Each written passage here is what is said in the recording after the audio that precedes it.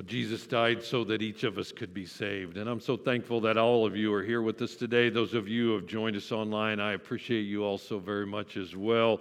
I want to make a special invitation. Next Sunday is Easter Sunday, right? Just a very special day. We celebrate the resurrection of our Lord and Savior, Jesus Christ. And so we're going to have both of our services live at 9 and at 10:35. And so you can come to either one of those. I know many of you at home have been kind of waiting for something, and I know because of health reasons some of you can't come, but next Sunday would be a great Sunday to be able to come back and begin to worship with us. And so we celebrate the fact that Jesus Christ is our Redeemer and our Savior, and so Easter Sunday is a very special day.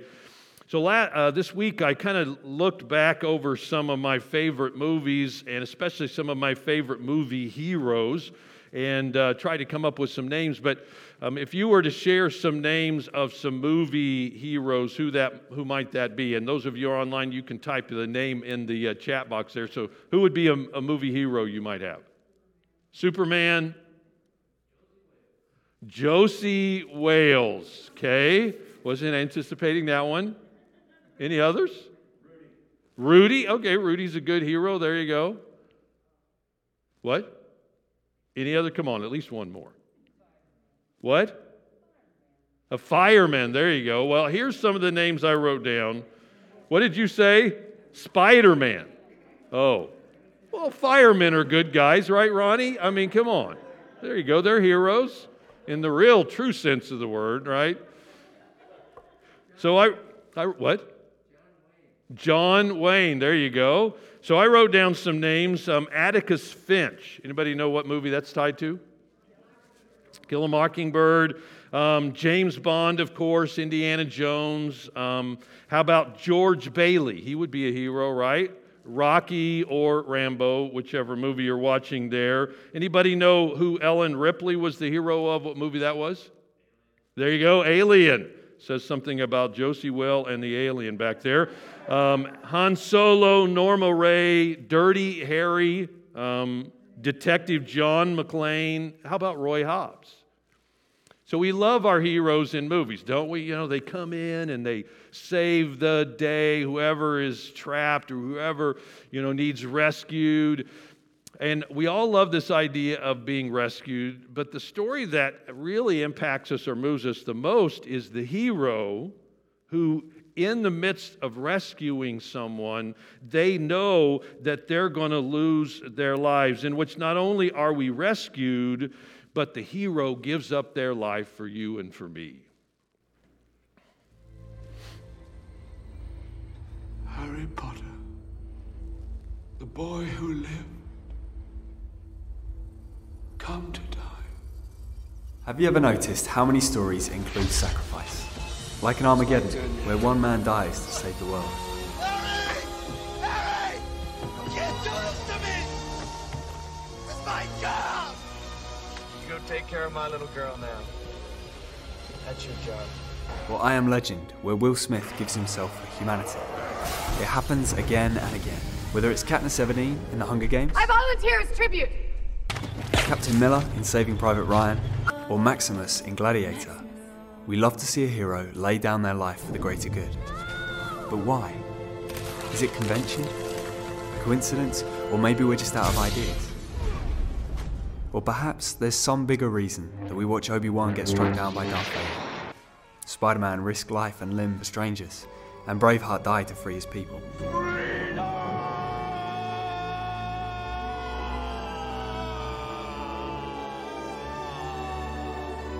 When the hero dies willingly to save others, we're in touch with something deep. It resonates with us so strongly because deep down we know this is ultimate love. You'll die in seconds!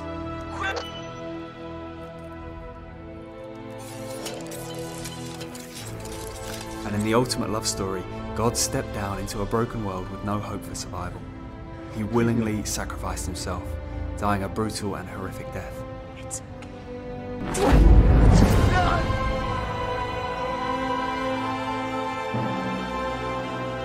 He died to defeat the ultimate supervillain, death itself. And his death brought victory.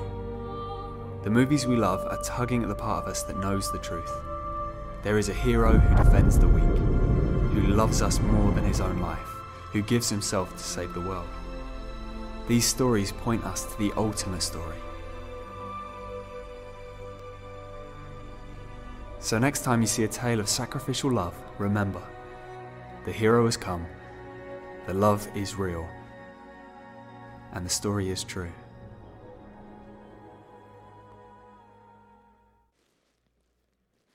So the hero has come, love is real, the story is very true. And that's the story of Jesus Christ.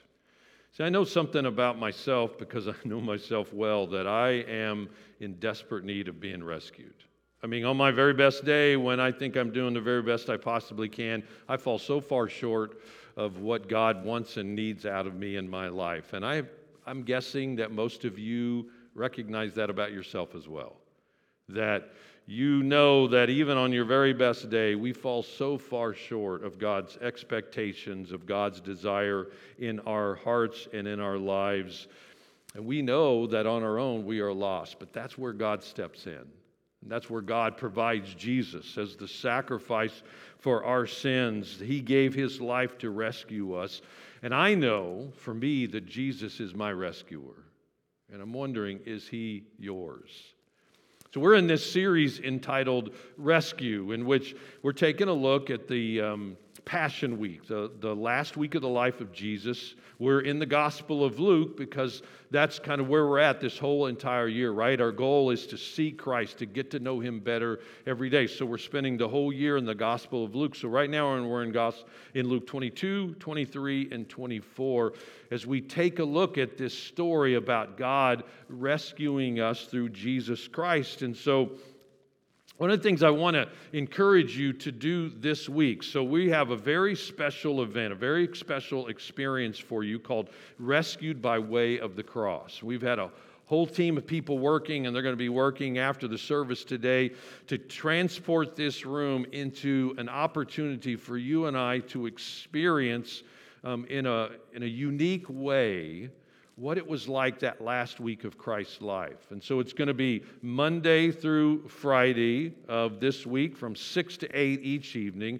But then Monday through Wednesday, you could come in from 1 to 3. You come on your own anytime. It's kind of a self-guided thing. There'll be somebody to give you some directions, to hand you a guidebook to help you. But then you'll just be able to experience that. Don't miss this. I mean, it's a profound experience as we consider this last week of Jesus' life. And so the first week of this series, we looked at the rescue plan, how Jesus, through communion, he took the Passover, changed it to communion for us to remember Jesus Christ. And as we celebrate the death of Jesus Christ, we remember that the death of Jesus is to remember the power for you and I to really live. Then the second week, last week, we took a look at the life of Peter. We learned that there was a traitor among us. And we learned that that traitor is us.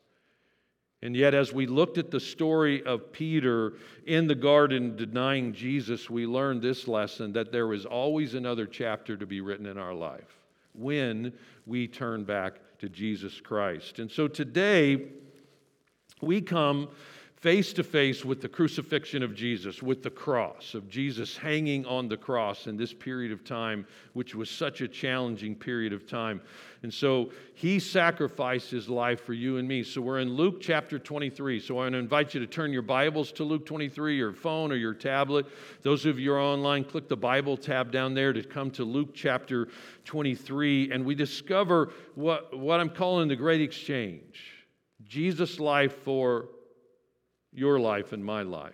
The sinless righteous one for those of us who are unrighteous. And we learn that Jesus becomes the bridge between, our sinful lost state and eternity in heaven, forgiveness with him. And so here's where we're going today, and it's simply this, that Jesus saved others because he refused to save himself. He knew that we desperately needed him. So last week in our story, we ended up with Peter running from the courtyard. Jesus is on trial there. Peter is sobbing, devastated at what he has done. And then Jesus gets led from the high priest's house to the Sanhedrin to Pilate, back to Herod, back to Pilate, and finally Pilate releases Barabbas to the people. He finally agrees, is willing to have Jesus Christ executed. And we're going to look in a moment at the variety of people that were in the story, and yet we all know that the heart of the story is what Jesus Christ did on the cross, his sacrifice, his death on the cross. That's crucial for you and I understanding his love for us. So I'm going to begin in Luke chapter 23 and verse 33. Luke writes this: when they came to the place called the Skull, they crucified him there along with the criminals, one on his right, the other on his left. So the Skull, when they came to the place called the Skull. So in Aramaic, which was another language used in that day, it was the term Golgotha. Or in the Latin, it is the term Calvary. That's why those are probably familiar to you. It's the skull, the place of the skull is located outside the city. It was very, very close to the city, usually right on a main road, because they wanted to make sure when they crucified somebody, everybody saw that and took notice that this is what happens if you cross, Rome. Now, why was it called the place of the skull?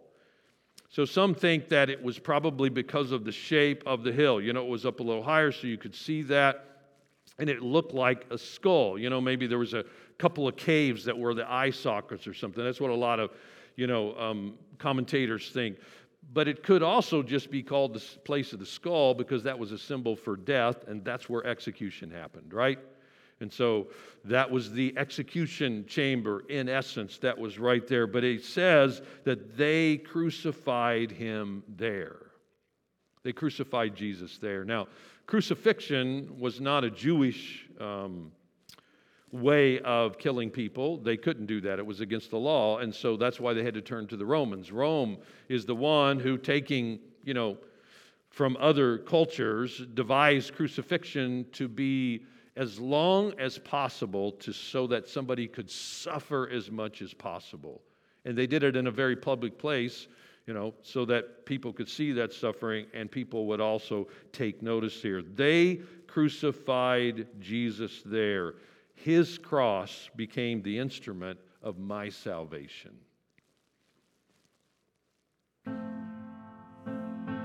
A cross. On the rooftops of 1,000,000 church buildings, on the flags of nations, and on 1,000 logos. A cross can say, I will keep my promise, and a cross can say, I won't. A cross is found where two ways meet, and a cross can be your destination. A cross can say, you're in, and a cross can say, you're out. There are times when you're glad to see a cross, and there are times when you're not. A cross can stand for hatred, and a cross can signify love. For some, a cross is filled with superstition, and for others, it's just another religious symbol. A cross can be a warning sign, and a cross can be a sign of help. There are crosses that make you smile, crosses for sadness and loss, and crosses for remembrance. A cross can be so many different things.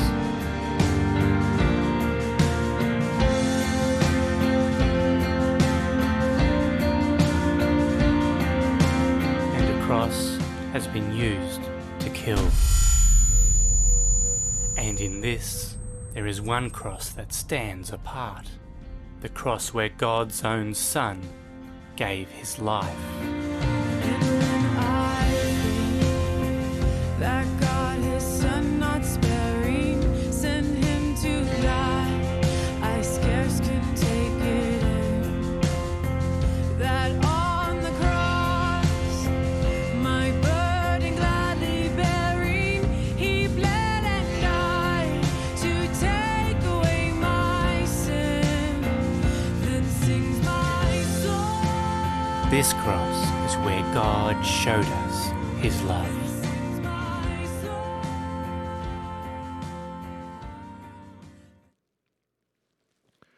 So the cross of Jesus Christ is what Luke puts center stage.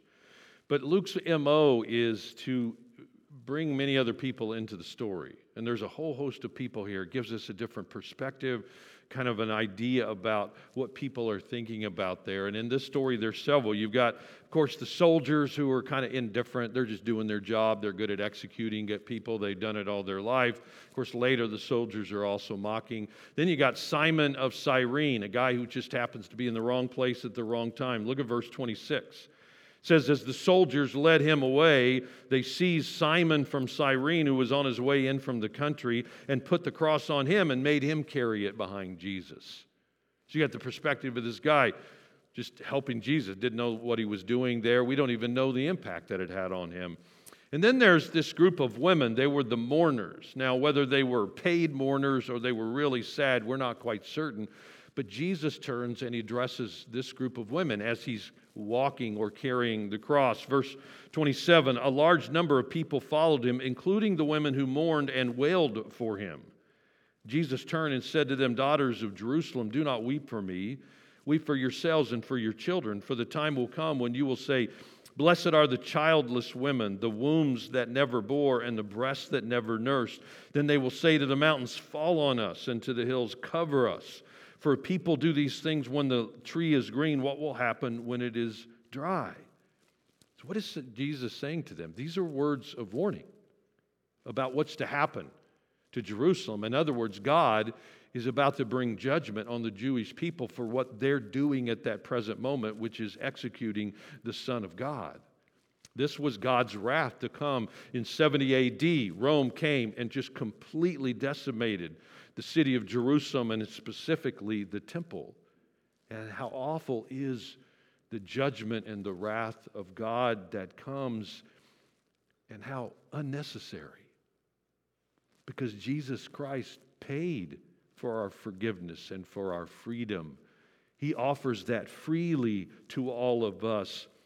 But Jesus is wanting to make sure it's clear to those women and to others that when rejection comes, accountability to God will also follow. And then we got the rulers who are there with Jesus. Verse 35 it says, Luke writes, the people stood watching, and the rulers even sneered at him. They said, he saved others, let him save himself if he is God's Messiah, the chosen one. And the soldiers also came up and mocked him. They offered him wine vinegar and said, if you're the king of the Jews, save yourself. There was a written notice above him which read, this is the king of the Jews. They're mocking Jesus. It's almost like the temptation when Satan tempts Jesus, if you are the Son of God.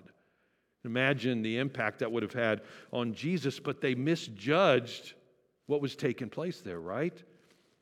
What they think is impossible for Jesus to achieve on the cross is precisely what he's accomplishing, salvation for mankind. So a good question for you and I to ask as we read through this account of Luke and think it through is, so what's my perspective? Where am I at in this group of people? Where do I stand? How do I see things? Am I making myself there and available? Where do you find yourself? There's an old hymn that we used to sing at Easter, were you there when they crucified my Lord? So where are you in that story?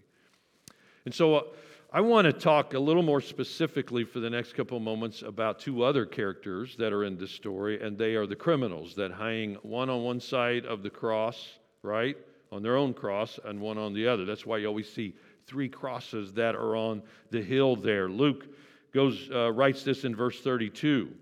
Two other men, both criminals, were also led out with him to be executed. When they came to the place called the Skull, they crucified him there along with the criminals, one on the right and the other on the left. Now, Luke's account, we've got four gospel writers, Matthew, Mark, Luke, and John. Luke's the only one who has words coming out of the mouth, specifically records the words of the criminals. Matthew and Mark mentioned them that they said something, but it was just kind of a general statement. And so Luke gives us a conversation between these two men and between Jesus as they're hanging all these hours on the cross. And it's really, the two criminals are a contrast between how all of us, all of humanity responds to Jesus. So criminal number one, we'll call him the mocker. He joins in with mocking there. He joins in with the insults. Verse 39, one of the criminals who hung there hurled insults at him, and he said, "Aren't you the Messiah? Save yourself and us." Isn't it interesting what pain does to us? When you're in excruciating pain, the kind of things that we say and we do. Maybe he's hoping that what the religious leaders are saying, because he's kind of repeating that, right? If, save yourself. I think what he's kind of do is hoping maybe Jesus, is Superman up there on the cross, and that if I can goad him enough, he'll get angry at all those guys and he'll just obliterate them, right? And then we'll all be saved. But I think he probably, like all of us, we know our guilt. We know the depths of despair and depravity in our own hearts and our own lives. And it's easier to attack that which is good in front of us than it is to take responsibility for our own sin. And so the one criminal represents those who reject Jesus. Whether we do it through anger or through mocking, whether we do it through silence or we do it through blaming, the hurt and the pain of our own choice, it can get in the way of us seeing the reality of the cross and why Jesus Christ came. Maybe you've been there. There's a lot of people we know that are there. Until we take responsibility for our own sin, we will stay like the first criminal. The second criminal I'll call the repentant one. Now, I mentioned to you Matthew and Mark, has the thieves kind of a general statement. What they say is they both joined in mocking Jesus Christ. And so it started that way, but what's interesting is somewhere along the way, something must have happened to the second criminal that made him begin to recognize something in Jesus, because his attitude towards Jesus changed. And if you and I spend enough time with Jesus, our attitude will change. Verse 40. But the other criminal rebuked him. So the one criminal now is rebuking the other one, right? "Don't you fear God," he said, "since you're under the same sentence? We're punished justly, for we're getting what our deeds deserve, but this man has done nothing wrong." And then he said, "Jesus, remember me when you come into your kingdom." So notice kind of what's going on here. First of all, he takes responsibility.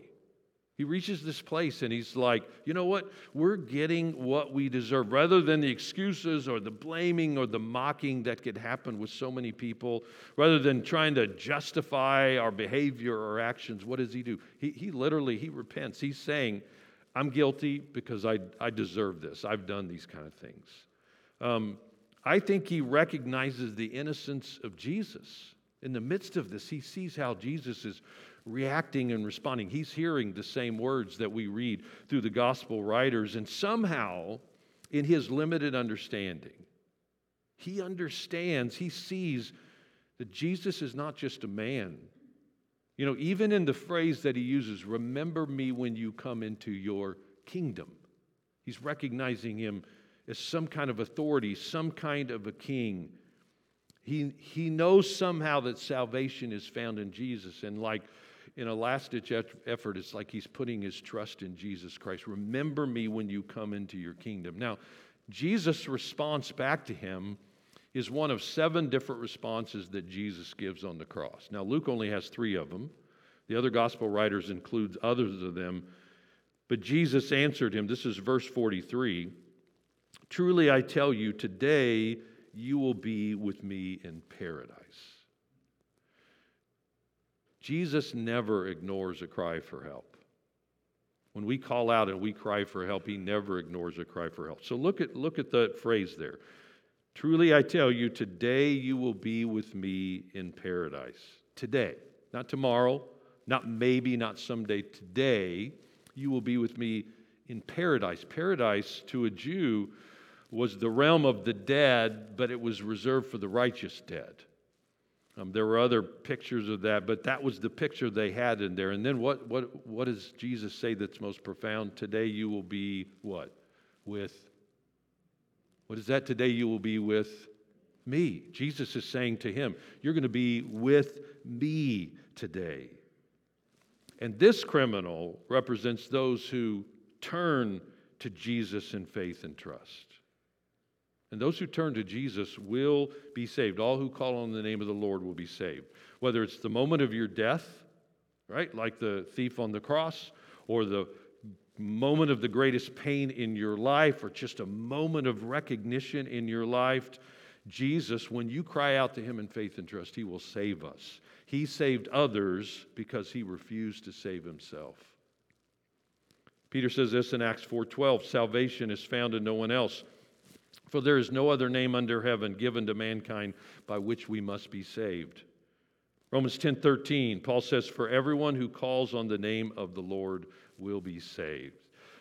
So I want you to think about it in this way. You picture the cross, and you see Jesus and the two thieves that were on both sides of the cross. And we go back to the very beginning of time, Garden of Eden. You've got Adam and Eve in a perfect setting, right? In a perfect environment. Everything was perfect. And then what happens? They sin. They eat the fruit that they were told not to eat of. And as a result of that, this huge chasm comes between Adam, mankind, the righteous on this side, and the unrighteous, which is us. And it's such a huge chasm. We can't be good enough to possibly ever get back to God. It's impossible. And the terrible part of Scripture is that the punishment reserved for those who stay in their sin when they died is a place called hell. That's not where God wants us to go. He has no desire for any of us to end up in hell. And so that's why God sent Jesus to die on the cross. And the cross of Jesus Christ is the bridge between the unrighteous and the righteous holy God. It's the bridge between the one thief and the other thief. And so the question is, how do I go from this side of the bridge of being unrighteous to the side? Well, how am I saved? How do I make that particular decision? And Scripture is very clear in that. Number one, we believe.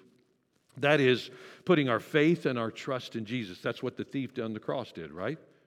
I mean, it's somehow in his limited understanding. It's not like I have to have 100% belief in everything. I got to know everything. But it's like belief. I got to believe. I got to put my trust in Jesus Christ as Lord and Savior. I need to repent. To repent is to turn in my attitude and in my behavior, recognizing what sin has done. Sin is what put Jesus Christ on the cross. My sin does. And so I choose to acknowledge my sin like the thief on the cross, right? Now, he doesn't say he repented, but he definitely acknowledged his sin and turned back to him. But then Scripture tells us that we need to be baptized. To be baptized, baptism, is like a mock tomb. You go all the way under the water. Now, sometimes people will say, well, Doug, the thief on the cross wasn't baptized, and you're exactly right. But who's talking to him face to face? It's Jesus himself. Jesus literally can let anybody into heaven that he wants to let into heaven. And then another thing that's important to recognize and understand is, when does a will come into effect? Remember, Jesus talked about he's the new covenant in my blood. We talked about that at communion time, how it was the blood that he was going to shed. He hadn't yet because it was communion, but he is now on the cross. It is the blood that he shed for our sins. That's what covers our sinfulness. A will comes into effect when a person dies. And so for you and I who live on this side of the cross, you're right?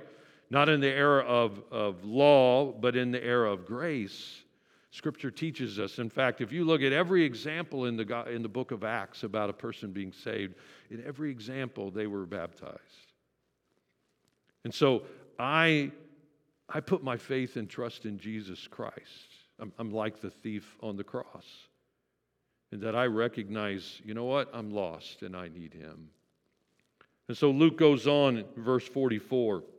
It was now about noon, and darkness came over the whole land until 3 p.m, for the sun stopped shining, and the curtain of the temple was torn in two. Two huge symbols of God, judgment and God's working there. And then Jesus called out in a loud voice, Father, into your hand I commit my spirit. And when he had said this, he breathed his last. But when he says those words, as you're standing there, again, that's what Luke's trying to get us to do, to picture that. It's almost like Jesus is lost. You know what? He couldn't save himself, obviously couldn't save us. With his last dying breath, with the blood running out of his body, it's like, all hope had run away from him. But how often it seems that what is true on the surface in God's working is the exact opposite of what is true. Because we know now that Jesus is our rescuer. We know now that he saved others. Why? Because he refused to save himself on the cross. He knew that that's what was necessary. And without the cross, the whole world would face the judgment of God. So here's how Peter says it. Many years later in 1 Peter 2, he says, he committed no sin. So he's talking about Jesus. And no deceit was found in his mouth. When they hurled their insults at him, he did not retaliate. Right? He didn't do that on the cross. When he suffered, he made no threats. He wasn't mocking. He wasn't insulting. Instead, he entrusted himself to him who judges justly. But then notice this. He himself bore our sins in his body on the cross, so that we might die to sin and live for righteousness. By his wounds you have been healed. So where are you? Where am I? Am I the thief on this side, mocking? Am I on the thief on this side who turns to Jesus Christ? It is only through the death of Jesus that we have hope. Jesus saved others because he refused to save himself. And the question today is, will you accept that sacrifice? Will you allow Jesus to be the one who will rescue you? Or will you, like much of the world, turn away from Jesus, reject what he offers to us? I'm going to pray for us, and then we're going to sing another one of our songs together. And if there is a choice or a decision you need to make, I would love to talk to you about it now or after the service, about your relationship with Jesus Christ. So let me pray for us, and then let's worship together. Lord God, we love you. We thank you for your mercy and your grace, that you, Father, died on the cross, even in the face of such horrible pain and anguish, physically and emotionally because of the insults. But Lord, even more than that, because of the sin, my sin, that you bore in your body on the tree so that I could have salvation. And Lord, I pray that if there's anyone listening online, anyone in this building, Father God, that has not turned to you in belief and repentance and confession and baptism, Lord, that they would make that choice even this day, Lord. As we worship you in your name we pray. Amen.